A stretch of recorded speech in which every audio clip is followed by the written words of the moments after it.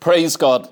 Here this morning, I want you to turn again with me to Ezekiel chapter 1. We're going to move on to part 4 in this series, the 4 seasons of life.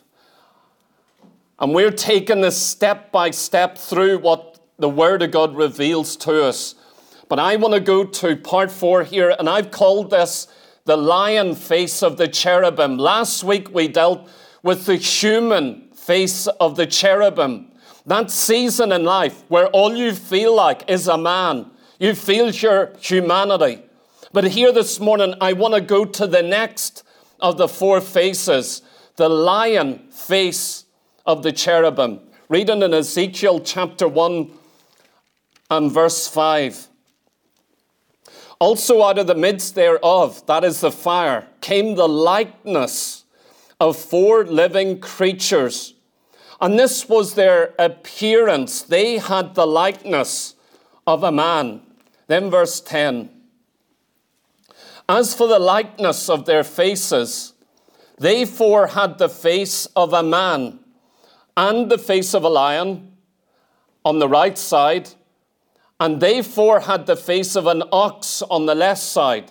They 4 also had the face of an eagle. Let's pray together. Father, I thank you for your grace and your mercy, and that you speak to us, that you open up your word, that you give us a desire for yourself, and that we can feel the conviction of the Holy Spirit, that we can feel the drawn, Lord God, that we're dissatisfied, oh God, when we lie at ease in Zion, oh God. There's no satisfaction, Lord God, when we neglect spiritual things, but oh God, there's a conviction, there's a drawn, there is a desire, there's a dissatisfaction with anything else and walking in fellowship and communion with you. And Lord God, I pray through these messages, oh God, Lord God, no matter the season, whether it's winter time or summer, whether it's springtime or autumn, Father, I pray by the power of your Holy Spirit that you'd quicken us, that you'd revive us, that you'd stir us, oh God. Lord God, I pray that you'd work out your divine purpose, no matter the season we're walking through, whether we feel like a man or whether we feel like a lion. Father, I pray, Lord God, perform your divine purpose. Lord God, we know that you've ordained things for every season of life. And Father, I pray that you'd lead us, you'd teach us. Lord God, that faith would stir within our heart. Lord God, no matter whether we have to walk through a barren wilderness or a beautiful forest, oh God, that you'd show us and teach us and make us to know that you have a plan, a purpose, oh God, that there's a reason, oh God, that it works something within us of eternal weight and glory. And Father, I pray this morning, let that something of that eternal weight and glory come down in this gathering that's not of the flesh, that's not of the imagination of man, that's not by mere atmosphere, oh God. But, oh God, we pray that you'd work inside our innermost beings, that we would be your habitation, your dwelling place, your temple, oh God, that we'd be literally your skin tent, and that you'd come and reveal your glory and your fire and your power and the knowledge of the Holy One. And Lord God, we give you glory this morning in Jesus' mighty name. Amen. My message, the lion face of the cherubim. We're looking at the 4 faces of each of these 4 cherubim. All 4 have the same 4 faces. Each of them, though they have one body, they have 4 faces. Those 4 faces are part of one creature, one being, or one Christian person. The face may be different at different times, depending on what angle you look at it, or what they are doing, or what direction they are walking in, or what they're going through, what season of life. But it's the same person, the same living creature, the same spiritual life, and yet there's 4 different faces. Face depicts something, reveals something. And we've already seen that the word likeness that's used here in verse 5 and again in verse 10, it means the closest resemblance that I can possibly describe to you. So when he looks at the beast and said, this is what their four faces resembled or looked like, he's saying they're not an actual lion. They're not an ox, they're not an ox, they're not an eagle, but this is as close as I can get it. Do you know these four creatures that come out of the fire? In verse 5, he said these four creatures have the full appearance of a man. And that's why it's so important for you, because although they're angelic beings that dwell in the presence of God, yet to you and to I, they reveal symbolically in Revelation the appearance of a man, or what a Christian man in the church ought to be. When you study the cherubim, you see what you ought to be. You see the potential of, through grace, what you can become in Christ. You may sit here and say, I'm not all that I desire to be. Well, join the club. None of us are. We're all a work in progress. But you know what? There's something about seeing a pattern and an example and an image that God says, this is what I want to make you. It should stir up faith and desire and a vision where you say, I'm not satisfied as an earth creature. I'm not satisfied being wingless or eyeless or faceless. You know, in this world, if they say you're double-faced, it's a bad thing. But I want to tell you, when I say you're four-faced, it means something radically different. It is a good thing when you're four-faced like these characters, like these creatures, when you have that full expression that no matter whether you feel or look like a man or a lamb or an ox or an eagle, you're the same person living the same Christian life, walking in the same direction. So whether you feel your humanity or your lamb-like nature that we're going to deal with this morning, you keep going forward. Remember what we said about them. They're always moving forward. They're always moving in the direction of the Spirit of God. And so that's what we see. The second face here is that of a lion. As you look at these living creatures, their front face that's looking right at you is the face of a man. But listen to what verse 10 now tells us. The face of a lion is on the right. As you look at these living creatures, it is a human face looking at you. But to the right, to your right, as you look at them, is the face of a lion. To the left is the face of an ox. To the back is an eagle. All of this has meaning and symbolic imagery. It says in Revelation chapter 4 and verse 7. Remember, in Revelation, the four beasts are distinct animals. Each one don't have four faces. They are that animal. And so in Revelation chapter 4 and 7, it says, the first beast was like a lion. In other words, the entire cherubim was like a lion. It embodied all the features of a lion. When you looked at that beast, you said, that is, as best as I can describe it, it's like this cherubim is like a lion. And you know what? That lion has 6 wings. And it's a remarkable creature for us. When we go to the New Testament in 2 Timothy chapter 4 and 2, listen to what Paul the Apostle writes to young Timothy, who's a young preacher. He says this, preach the word. That's a command. No preacher has a right to preach who doesn't preach the word. I'm tired of mere testimonies, and I enjoy testimonies. I am tired of dreams and visions. I am tired of little stories about cats and dogs. I am tired of all the fluff and the bubble whenever it's not the word of God. A real preacher has a singular command. Preach the word. If a preacher doesn't preach the word, he is an apostate. He is false. He's not real. I don't care how quiet he is, how weak he is, how ungifted he is. I don't care about that. I could care less if he stumbles over his words or can't put a message together. I don't care. This thing I care about, preach the word of God. I will excuse a preacher for lack of gifting, but not for not preaching the word. Listen to what Paul says to the young preacher. Preach the word. Be instant In season and out of season. To be instant means to stand on guard, to be ready, or as we used to say in the army, stand to. You know, when a soldier hears that command, stand to, it means immediately, whether you're sleeping, whatever you're doing, cooking, immediately you grab your rifle and you stand on duty. You don't talk, you don't ask, begin to say where, when, how.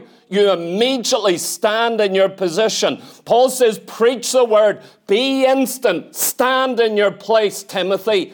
Get your rifle and stand in your position. Listen to what he says. And preach the word in season and out of season. Paul is saying to this preacher, there's times you're going to have to preach in season and out of season. It doesn't matter whether it's in season or out of season. You've got to preach the word. You do not have a choice about preaching. If it's out of season, you can't say, well, no preaching for me. It's out of season. Nothing is happening. No fruit. No one's responding. The climate isn't right. The rain isn't right. The moving of the Spirit isn't right. A preacher doesn't have any right to do that. You know, a preacher's got to preach out of season, just like he preaches in season. What is in season? It's the right season. The sun is shining right. The rain is falling right. The climate is right. Everything is right. And everything is growing and blossoming and happening. When you preach in season, everything works the way you want it. And yet Paul says there's a place for preaching out of season. It's not wrong to preach out of season. It's wrong to hunt out of season. There's nothing there. You may not want to fish out of season, but a preacher has to preach out of season.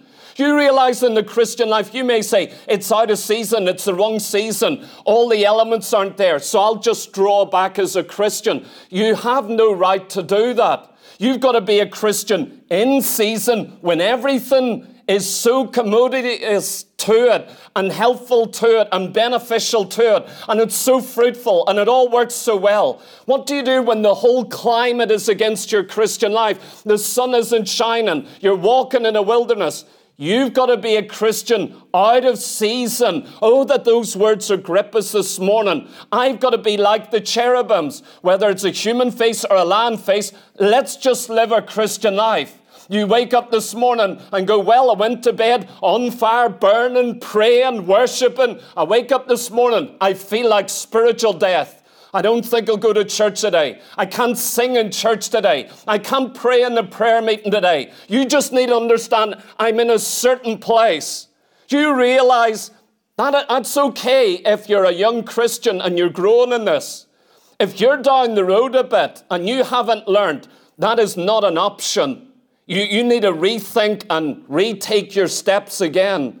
Because you know what? We live this Christian life in season, out of season. There's a consistency, a steadfastness, no matter what it is. What is the out of season? It's when it seems illogical and pointless to live this Christian life. That's the test of your Christianity. It's not in season that you're tested. It's out of season that you really show your mettle and show what sort of Christian you are. When everything is adverse to your Christianity and it's hard to live as a Christian, now we'll see the sort of Christian you are. Anyone can be happy-clappy in the right environment. Anyone can rejoice when all the circumstances are in season, but let it go the other way. When we begin to look at this lion face of the cherubim, we see the second season of the Christian life. Last week was the human season. Now I'm going to deal with the lion season of the cherubim, or the second face of this cherubim, the face on the right of the head. One body, but four faces, four different seasons. When you go into the Old Testament, and like we said last week, as you looked at the camp of Israel, all 12 tribes camped around the tabernacle, the house of God, the place of God's glory and presence. On the front side was Reuben. They had a banner. There was 3 tribes there, and they put a banner up, and it had a man's face on it. As you looked at the house of God, to the right was the tribe of Judah, with two other tribes, Issachar and Zebulun. All three tribes were there. They also had a flag or a standard or a banner. And on that banner, guess what it was? It was the face of a lion. It was the image of a lion. Now, we're beginning to see a pattern here. So as you looked at the house of God, to the right, those three tribes, the tribe of Judah, they exalted their banner, and it had this second face of a lion. Isn't it remarkable how all this ties in? On the right side of these four cherubim is the face of a lion, and so it was in the house of God. All of this is tying in. It says in Genesis chapter 49 and verse 9, listen, this prophecy concerning the tribe of Judah. Judah is a lion's whelp. From the prey, my son, thou art gone up. He stooped down. He crouched as a lion, as an old lion. Who shall rouse him up? And so we see Judah, Jacob's prophecy is all about the lion. This image of the lion. Jacob is a man. Jacob is a tribe. Jacob is a portion of God's people who camp around God's tabernacle. And yet, although they're people, the image for them or the prophecy about them is this lion-like nature. Do you know men and women amongst God's people can be lion-like just like they can be man-like? You can have the imagery of these lions. Listen to what else was prophesied. The scepter shall not depart from Judah, nor a lawgiver from between his feet until Shiloh come, and until him shall the gathering of the people be. And so it says that this lion tribe has the scepter of royalty within it. In other words, kings are going to come out of Judah. You know, we know that the lion is the symbol of a king. It's a symbol of royalty in our contemporary world. But you know what? It is the symbol of a king in the Bible. The lion is the dominant symbol of being king-like or royal in virtue. And so Judah was to raise up this royal household. Out of the line of David were to come mighty kings and great kings. But the symbol of this tribe was the lion. Whether they were camped and static, the standard was always the lion. When they began to march, do you know what happened? It was Judah would take the lead. Judah always went in the front as Israel began to march again out into the wilderness. It was always a banner with a lion on it that was at the front, not the flag with the human face. Why? When we feel our humanity, we don't want to move forward. We don't want to go forward in the purpose of God. But you know, when the whole house of God begins to stir, it's not a human face looking at you, camped by the tabernacle. As soon as they begin to move, Judah has to go out in front. You know why? The lion will always lead the way. This begins to reveal something of this lion-like face that ought to be a season in your life.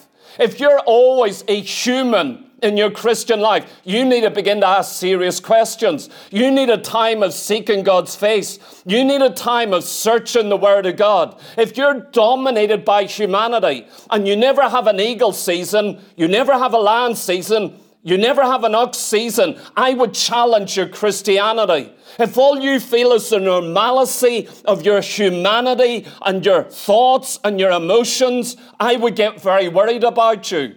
But if you claim that you're always a lion, that all the time you function like a lion and have the courage of a lion, I would actually probably call you a liar or a hypocrite or a game player or someone who's deceived. No one is ever like that. If you never have that human time, that valley time, that discouraged time, that time where everything is dry, I would actually worry about your spiritual state because it's not natural. It's not biblical.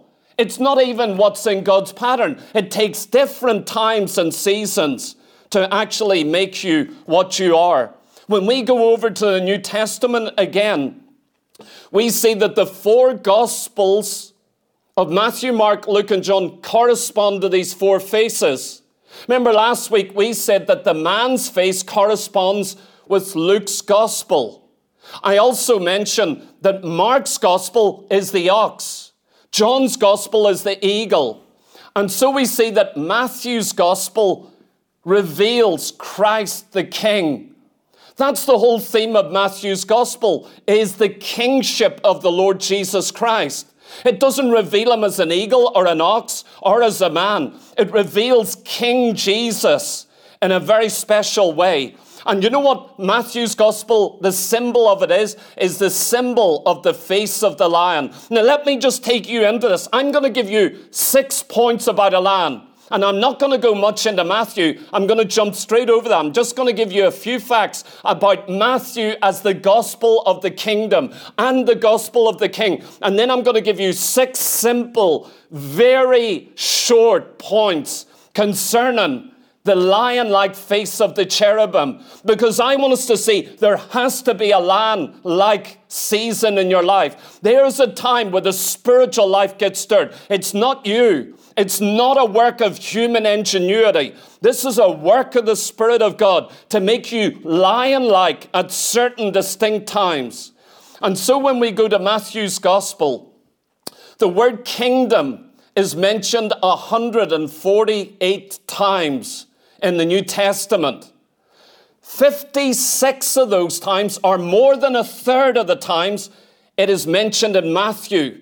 In other words, no other book in the New Testament mentions the word kingdom more than Matthew talks about it. It dominates the Gospel of Matthew. Never think all the Gospels are the same. They're not. They have a different emphasis. They have a different purpose. They're trying to reveal a certain thing. They preach the same gospel about the same person to the same people. And yet there is an emphasis that is very unique, and you need to learn that. And so we see kingdom. The word kingdom dominates it. Do you know what a kingdom is? A kingdom is that realm ruled over by king. A king actually has dominion, authority, superiority, and control of that realm. So if you find a kingdom, there is always a king reigning and ruling and commanding. There are certain rules and legislation within a kingdom, like a citizen. You can't just do what you want. You can't drive at any speed unless you're driving between Tipperary and Limerick, and they always drive at whatever speed they want to, as I found out this morning. But you know what? You've got legislation, laws, ways of operating within a kingdom, because there is a king reigning and ruling over that. In Matthew's gospel, we have the term used, kingdom of heaven, 32 times. That term isn't mentioned anywhere else in any other book in our entire Bible. None of the other gospels use it. Only Matthew talks about the kingdom of heaven. The others talk about the kingdom of God. But 32 times Matthew talks about the kingdom of heaven. In other words, a kingdom that's come from heaven, dominated by heaven, ruled by heaven. If you have a Christian life and you say, well, I just want to do this, and I want to mix a bit of Catholicism with a bit of the New Age and a bit of secular society, and it's all the same, you know nothing about this kingdom. Do you realize this kingdom is under the authority of a king? He makes the rules, and if you're going to be a citizen or part of this kingdom, you either submit or you get cut asunder. And that's what Jesus actually taught. You don't have a choice to make the rules of this kingdom. You're either a citizen of it or you get rejected by this kingdom. But you cannot change the foundation of it. And so this term isn't used anywhere else. When Christ came preaching 600 years without a king, Israel had Herod. They weren't rightful kings. They were half-breed. They weren't direct descendants of King David. So there'd been 600 years, and you've got a paper cutout king, a tyrant, trying to claim to be of the seed of David. And so when you had Christ coming, it was a volatile time. Let's know how Matthew chapter 1, verse 1 opens. The book of the generation of Jesus Christ, the son of David, the son of Abraham. So the very first verse of Matthew chapter 1 begins with his genealogy, explaining his family line of the person of the Lord Jesus Christ. You know where it goes back to King David and then to Abraham. In other words, he is of this royal line of Judah. He is of the tribe of Judah. That's who Jesus Christ is. Do you know what his banner is? It is the banner of the Lion. You know what he's called about in Revelation? The Son of David, of the tribe of Judah. He is the Lion of the tribe of Judah. Christ actually embodies this lion-like nature. When you look at him, you see his full humanity. He wept, grew hungry, grew tired. But you also see this lion-like dominion of royalty, where he is bringing a kingdom. When you begin to experience this lion-like face, do you know what it means? You're operating in the kingdom of God. You're not living as a human person. You are a kingdom person. You're beginning to think according to the kingdom of God. And there is a royal authority. You know what it says in Revelation 1? If you're washed in the blood of the Lamb, if you've been forgiven, if you've been changed, you have actually become a king and a priest unto God. If you're forgiven and washed in the blood, here this morning, you are an actual king. And you know what that means? You shouldn't be getting defeated by the circumstance of life. You've been called to have dominion, to have authority, to make your stand, to draw a line in the sand, and to roar like a lion. I'm not into dominionism. Oh no, I don't believe that. There's a teaching that says we're going to usher in the kingdom. That's heresy. That's a false teaching. You know what? When Jesus comes back, then the saints possess the kingdom. They take over the kingdom after Jesus comes back. We're not going to usher in the kingdom. But you know what? When you really operate like a lion, you know what you begin to do? You begin to put down the standard of God and say, this is the kingdom of God. I'm going to operate under this kingdom. Please remember here, before I go to these 6 points, remember that the lion can be the symbol of the devil, just like it can be the symbol of Jesus. That means an individual could think they're lion-like, act like a lion, and they could be acting like the devil. 1 Peter chapter 5 verse 8, it says, be sober, be vigilant, because your adversary, the devil, as a roaring lion. He's not a lion. Remember who Satan is? He's a cherubim. But look at this lion-like face. It takes on something very, very wicked and sinister. Now the devil, who was a cherubim, fallen in sin, become wicked, that lion-like nature now seeks to devour the saints of God. And so the devil, going about, roaring like a lion, trying to terrify you, threatening to destroy you, he walketh about seeking whom he may devour, whom resist steadfast in the faith. You need to stand against this lion-like devil. You have the authority to resist him in Jesus' name.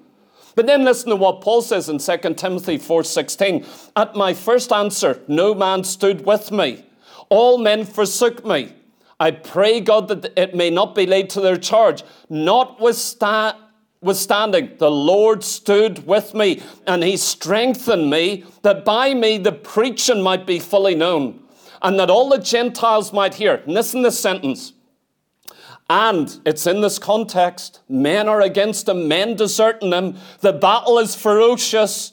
All these people lining up. Paul is in prison, about to die. Everyone has deserted him, but the Lord is with him. Then he says, I was delivered out of the mouth of the lion. The lion represents the devil. You need to be aware, there is a character of the lion that's devilish. There's a way of acting like a lion. I'm bringing this down very personal because I'm scared as I deal with the lion. You could think you're being lion-like by being proud. Proud could be mistook for the grandeur of a royal lion very easily. Are you being courageous and your enemy. Actually, you could become devilish and begin devouring the saints, accusing the saints. You could become like a demon from hell. And it's a lion-like nature, but not God's lion-like nature. You need to be so careful here that you understand what I'm saying this morning. It says in 2 Samuel 23 and verse 20 that one of David's mighty men called Benaiah says he was a valiant man or a warrior or a soldier who had done many great acts for God. Listen to one of the acts he done. He slew 2 lion-like men of Moab. Remember Moab, we're dealing with Ruth the Moabitess. These 2 men were from Moab, an idolatrous nation, a pagan nation, an unbiblical nation. And here these 2 men, see when you looked at them, when you looked at their face, they took on the character of a lion. You go, I know they're not a lion, but there's something about their appearance, their muscles, their grandeur, their courage. They're fearful. And so here's David's mighty men. He slew 2 lion-like men that were vicious, and he killed them. You know what that tells me? You can have a human man or a human woman that takes on a lion-like nature of the devil. They are lion-like, but it is devilish, it is destructive, it is dangerous, and it's against the kingdom of God. But listen also in 1 Chronicles chapter 12 and verse 8 about the Gadites who followed King David. It says the Gadites separated themselves unto David in the hold, in the wilderness, men of might and men of war fit for the battle that could handle shield and buckler. And listen to this, whose faces were like the faces of lions and were as swift as the roes upon the mountains. So here's men who separate themselves unto King David. They are soldiers. They are fighters in the kingdom of God. They join themselves to a royal king of the house of Judah under the banner of the lion. And you know what he said about this entire group of men, entire group of soldiers, that when you looked upon them, their faces were the faces of lions. So we see that men and women can take on the appearance of a lion. That's what the Bible is saying. But you better be careful. You're not like those of Moab, instead of those of the Gadites. You need to be careful you're not fighting against David's army instead of for David's army. And so there's lion-like men in the kingdom of Satan and in the religious world. And there's also lion-like men who walk with God, and they've taken on the spiritual appearance of the saints of God. Let me just give you 6 simple points here about a lion. I want you to hear this concerning, because this comes out of the fire. And I believe if you're to be a Christian in season and out of season, you're like a man, you feel your humanity, but there's got to be a place where you take on the appearance of lion likeness, the face of a lion, the nature, the appearance, or the attributes of a lion. I believe there's a season in a Christian life. Sometimes you're like an ox, sometimes you're like a man. We'll even look at what it's like to be an eagle. But there's going to be a time where God takes you through a period that you embody the traits of a lion. Not the lion, the devil. He devours, he's destructive, he leaves nothing after him. But you take on the nature of King Jesus, his royal line, his authority, and it's very productive. I've got 6 points here. Number 1, righteousness.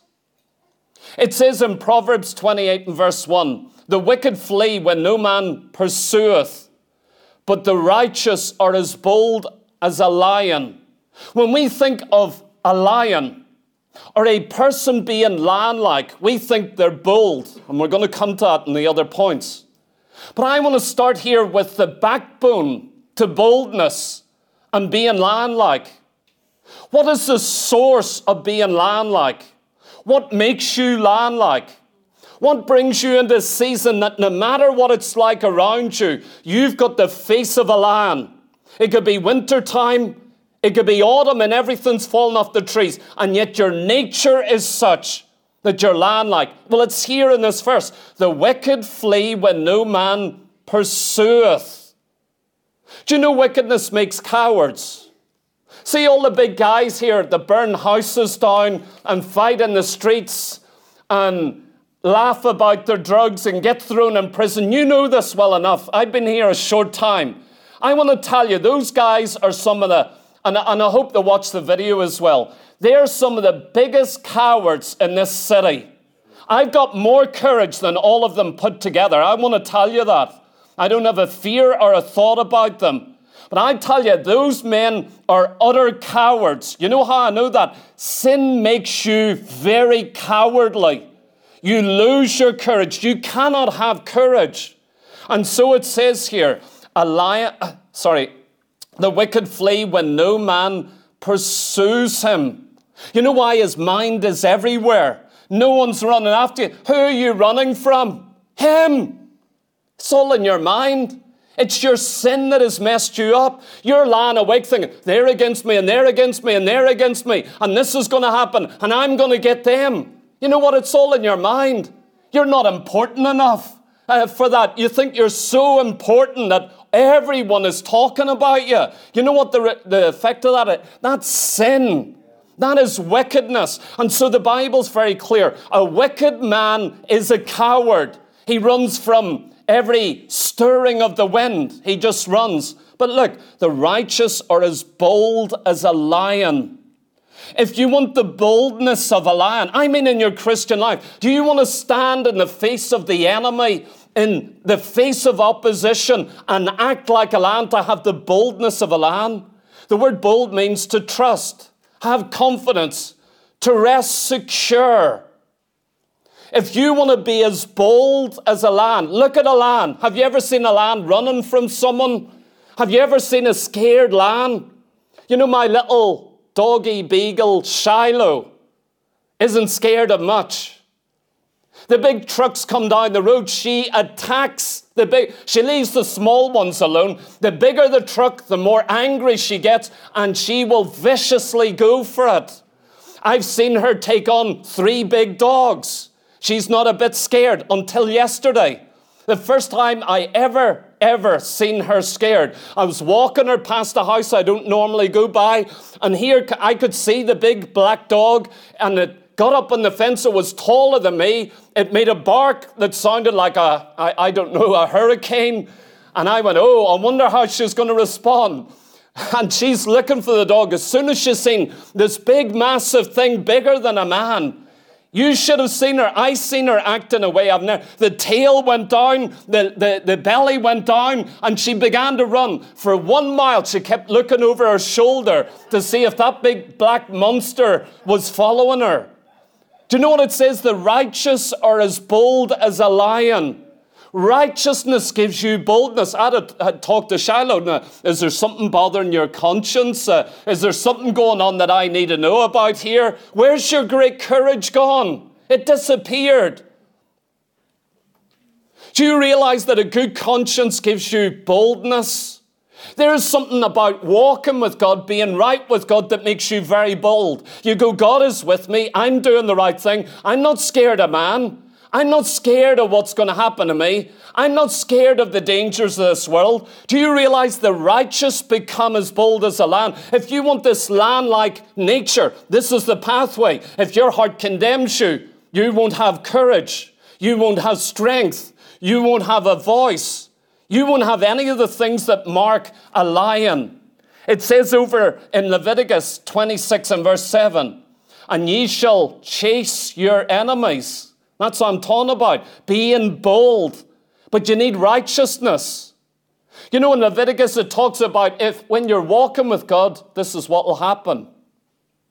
When you're not walking with God and you're walking in disobedience, this is what's going to happen. And so he gives you a description. When you walk with God and obey God, you will chase your enemies, and they shall fall before you by the sword. 5 of you shall chase 100, and 100 of you shall put 10,000 to flight. Look at this, where you can have 5 chasing 100. Do you realize where that boldness comes from? Righteousness, a right life, a right conscience before God. If your conscience isn't right, your heart condemns you, and you can't be sure you can stand in the fight. There's something about being right with God. You go, I'm going to stand. Though all men desert me, like Paul was deserted in prison. All the churches of Asia left me. All these individual preachers I trained, they left me.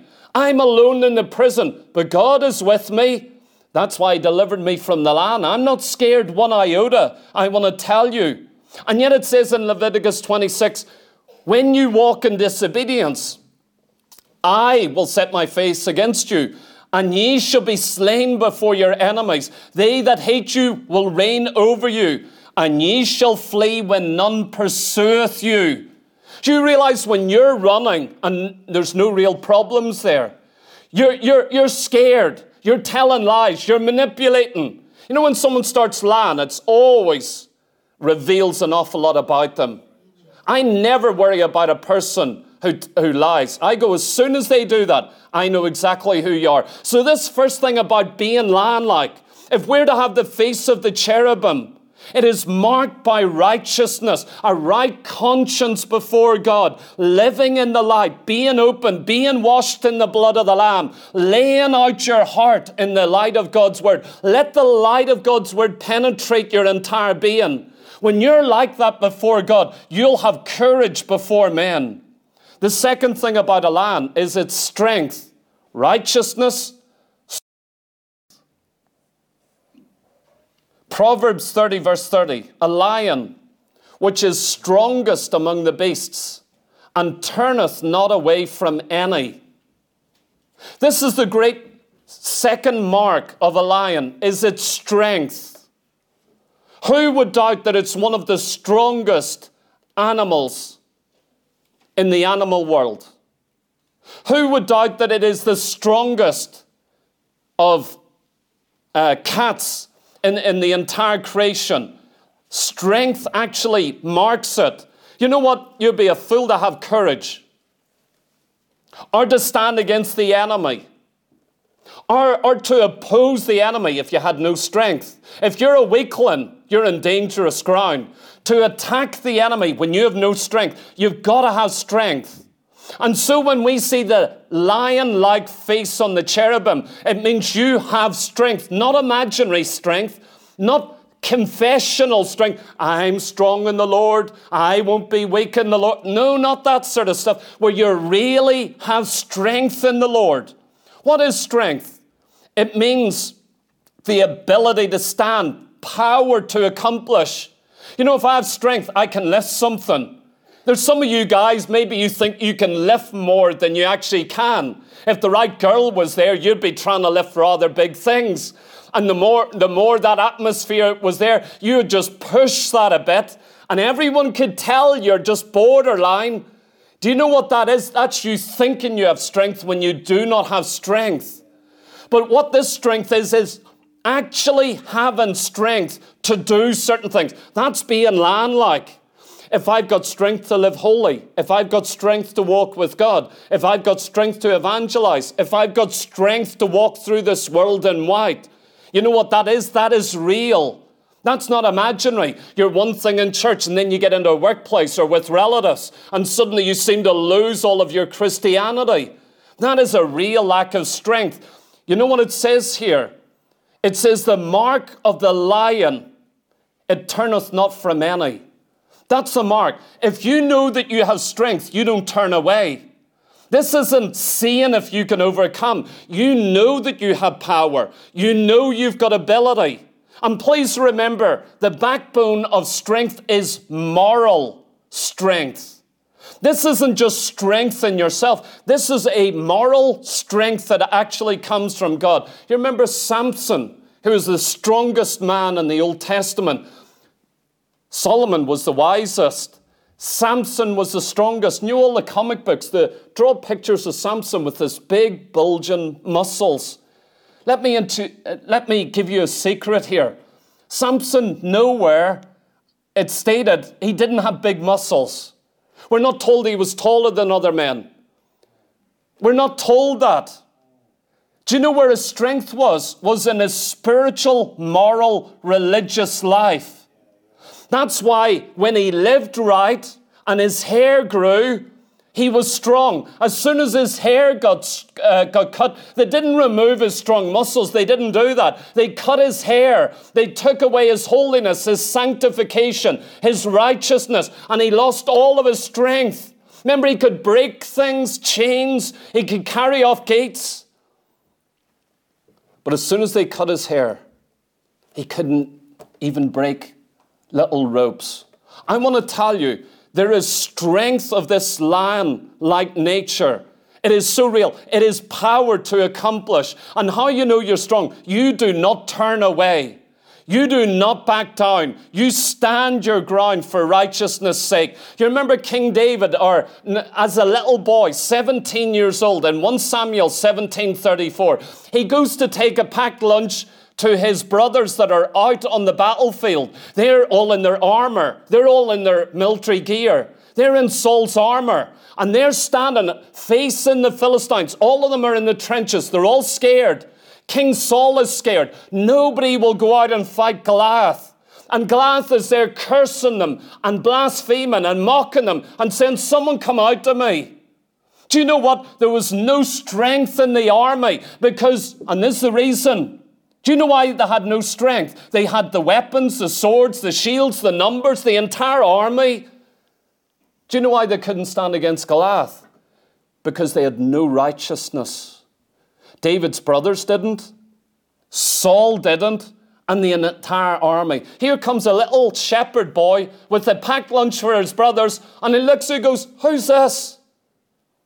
I'll take him on. I'll go out and fight him." This wasn't bravado. This was the spiritual strength of a young boy. You know what you see here is lion-like strength. I mean supernatural strength. Where does a 17-year-old boy who looks after sheep get such strength as this? I want to tell you, he got it from his spiritual life. King Saul heard about him, sent for him, said, "Come in here. I've heard things about you. You're saying about taking on that Goliath." He said, "Yeah, of course. I look after my daddy's sheep." And you know what? One day a lion, a big ferocious lion came along and was going to take one of my sheep. And I took him on. And you know what? I took him by the beard and I slew him and I killed him. And then there was a bear coming on the same thing and I killed him also. And you know this Goliath, I'll go out and do the same to him. Don't you realize there is a strength in God? There's a season in your Christian life. It'll shock some of you in the days ahead. If you live right before God, if you have righteousness in place, you're going to find there is a strength that comes that says, "Let me at that Goliath." I don't think I've convinced you. You're not saying one amen amongst you. Point 3, unity. Listen to me. Righteousness, strength, unity. Do you realize one of the marks of lands when you study them is unity? If you ever find a land alone, you better get worried. Don't you go near that lone land. Don't go near a pack either. But don't go near that lone land. There's something wrong with that land. It means it's been rejected, kicked out. It's old. It used to have all the glory of a land, but with age it's diminished. And it's living on a pipe dream now. It's living in the past. That's what you get with a lone land. When you get someone who looks like a land, they're not in a church, they're isolated, and they don't want to be in the body of Christ.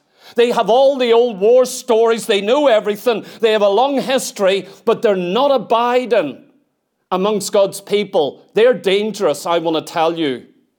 This third point about lands is their unity. They hunt in prides. In groups of anything from 4 to 40 lions, mostly lionesses, and they hunt together. No other cat animal does that. No panther, no leopard. You have uniquely these lands. They function together. They hunt together. They rest together. They do everything together. You know, you could think, I'm a lion.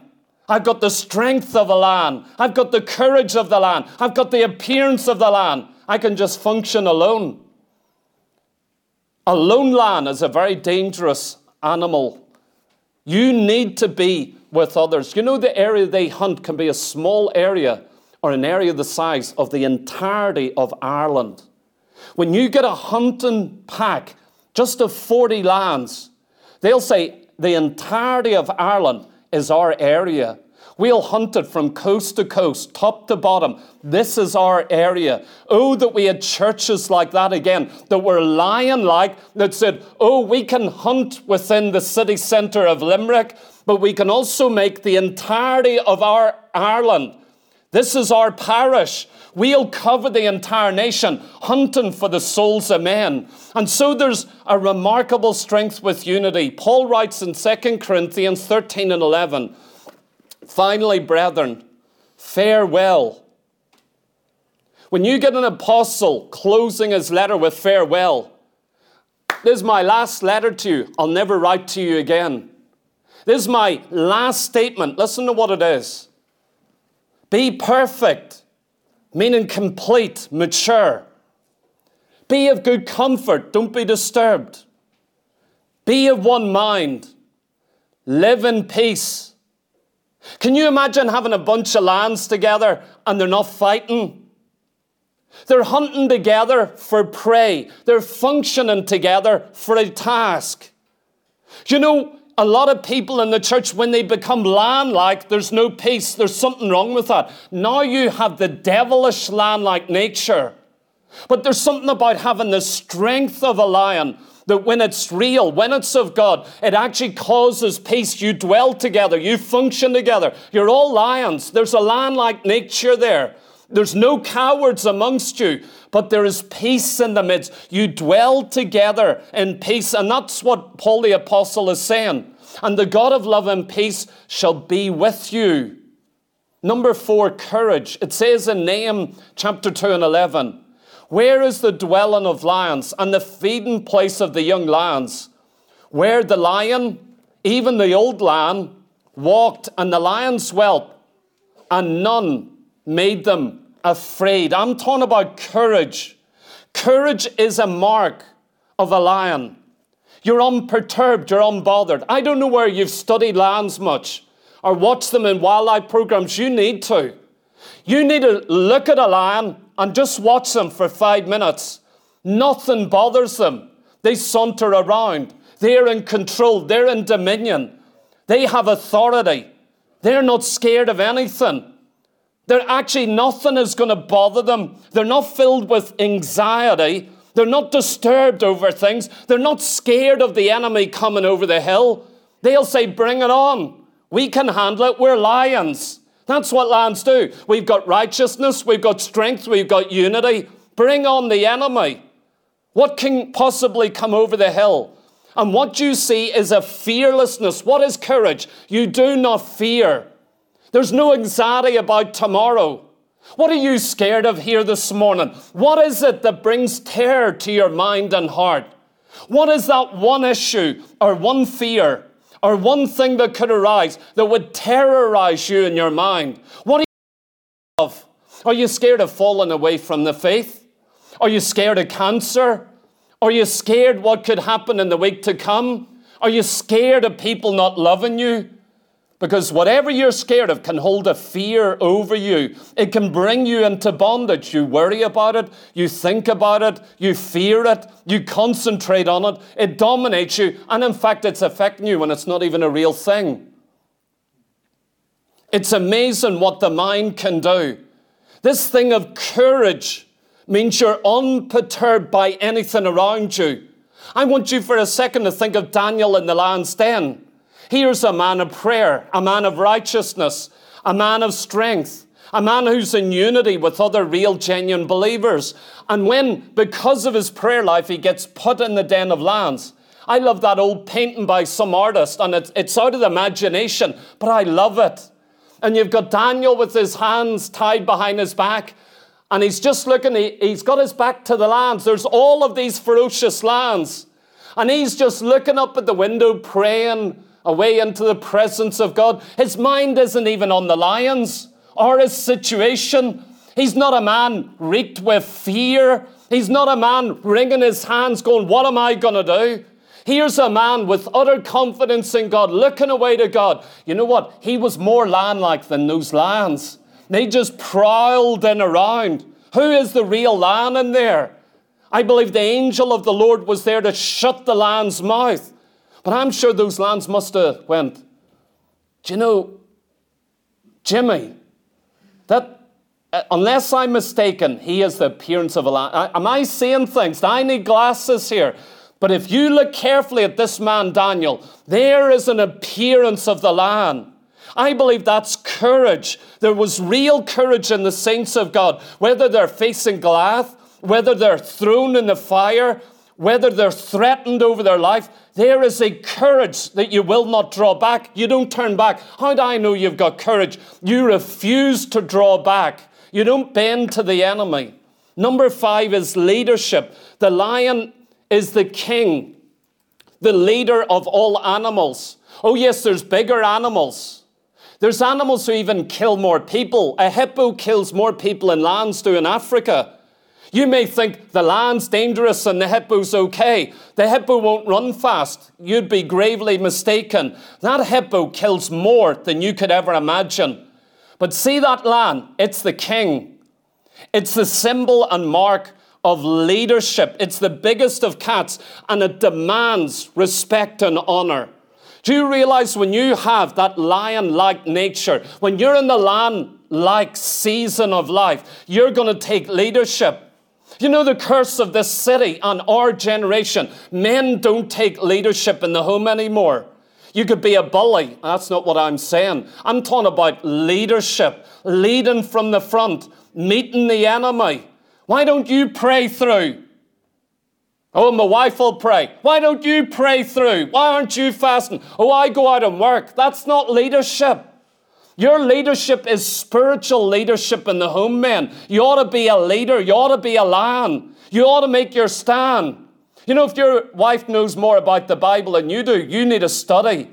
You need a few hours off from work and you need to begin to study that Bible. And you know what? The Bible commands that. You ladies, if you have a husband and you get home, don't come to Keith and ask him hard questions. Just in the car on the way home, what about this? What about that? What about this?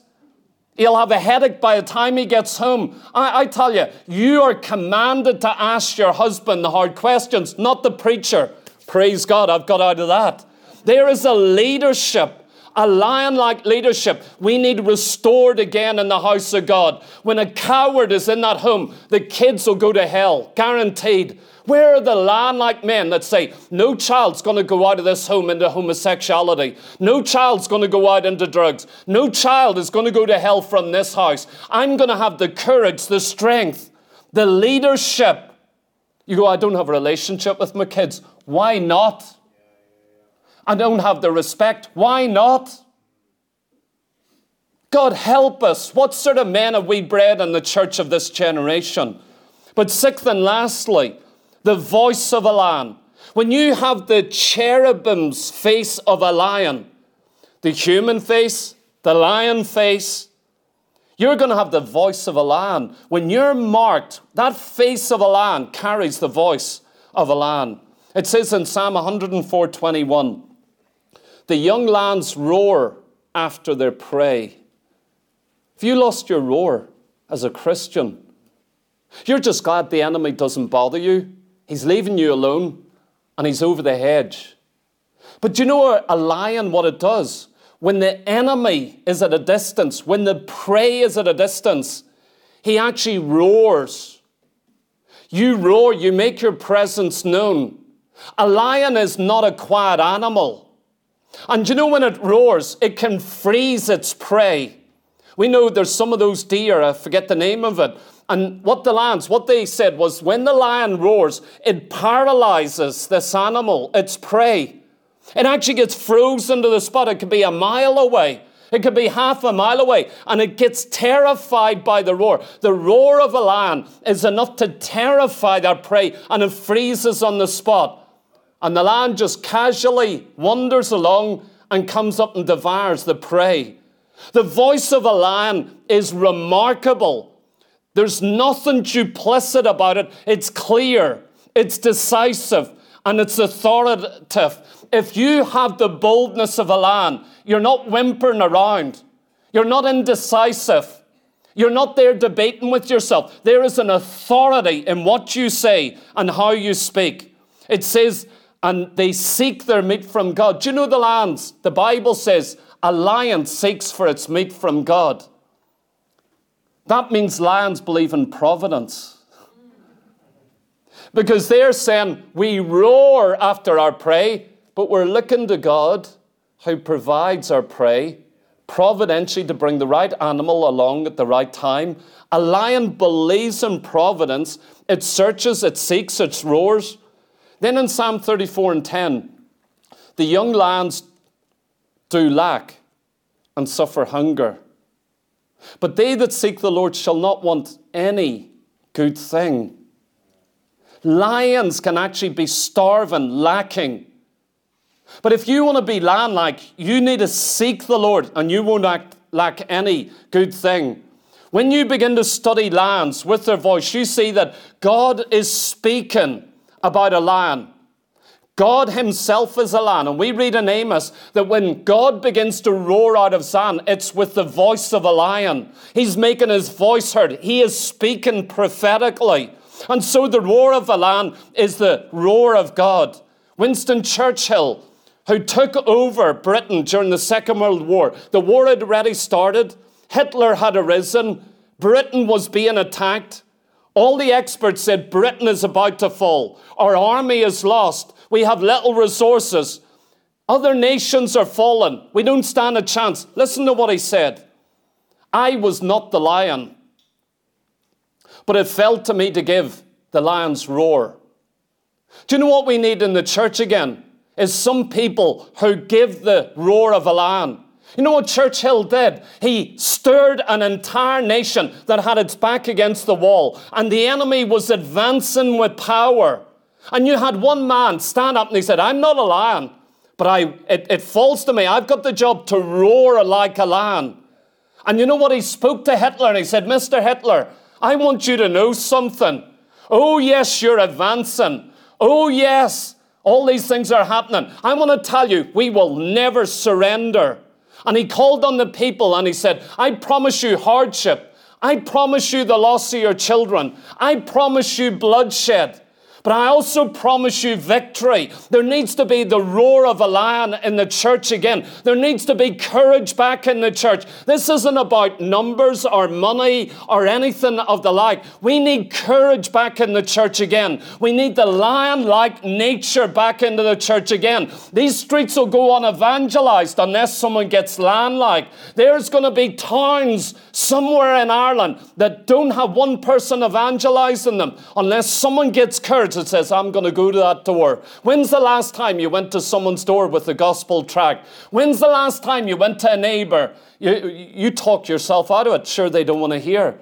I tried to approach the subject once. Yes, I know you did. But where's the courage of a lion where you speak clearly, precisely, the gospel, saying you need to get born again? I've heard thousands of stories of lion-like Christians. One of them in Scotland, she was a little toady girl, a faith mission pilgrim in Scotland, a holiness girl who evangelized on the streets with her little cap on. Well, in her town, there was a guy, a preacher, but he wasn't a Christian preacher. He was called Danny McVicker. He was a communist, a socialist.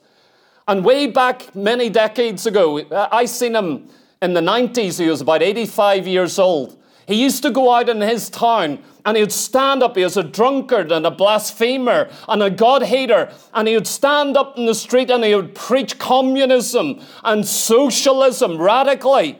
And he would fight anyone who wanted to fight in between his speeches. Well, this little girl, she decided, you know what? I'm going after Danny McVicker's soul. I heard him testify this. And this day, he's up in his bedroom in the house. And all of a sudden, he hears this cry on the street, Danny McVicker! He goes, who's that? Danny McVicker!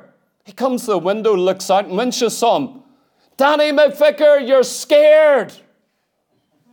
He goes, "Who is this wee girl?" He says, "What are you shouting about?" "Danny McVicker, I challenge you in the front of the whole street. I think you're a coward and you're scared."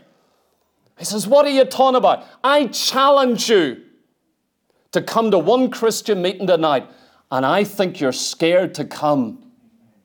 And she said, "The entire street is listening and watching you now."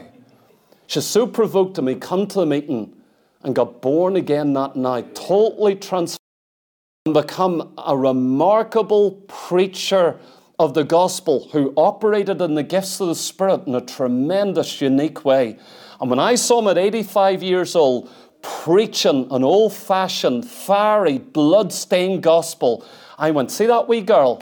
We're all listening to this preacher now." But I tell you, there was a lamb-like girl who went out into a street on that dark night and began to challenge. We need some courage again. Ladies, if the guys don't have the courage, then you go get the Danny McVickers. Begin to evangelize them. You know, maybe you'd get up with something that one of us guys may not, we'll lose our life. Maybe you'd be able to provoke a reaction. But we're not talking about strange things here. I'm telling you about something real. There's a lion-like season of life where it's not time to be an eagle or an ox or a man, but it's time to be a lamb. This is the season. This is the time. This is the hour, and you must not miss the opportunity. Please stand. Thank you, Lord Jesus. Father, we pray right now. Let's pray together, saints of God. Let's ask him to do this online and here. Let's ask him to bring us into that season. Lord God, we're asking for the courage of our God. Lord God, have a dealing with our hearts and lives. Lord God, bring righteousness to these lives, a clear conscience, a good heart, a right spirit, oh God. Lord God, come and walk with us. Change our hearts and lives. And oh God, give us courage in this hour of darkness. Give us the strength of a lion. Give us the leadership of a lion. Give us the unity of a lion. My God, we're asking, oh God, that you'd make us a church of lions. Oh God, bring us into such an hour and a season as a church that we would rise up with the courage of a lion to face our enemy. Lord God, to say, who is this uncircumcised Philistine? Lord God, I pray, give us the power, give us the might, give us the strength, oh God, that it won't be mere bluster, but oh God, it would be the power of the Holy Spirit upon us, that we might slay the enemies of God, that we might smite the adversaries of God. And Father, I pray, give us that purity of heart to walk in this in Jesus' mighty name. Hallelujah.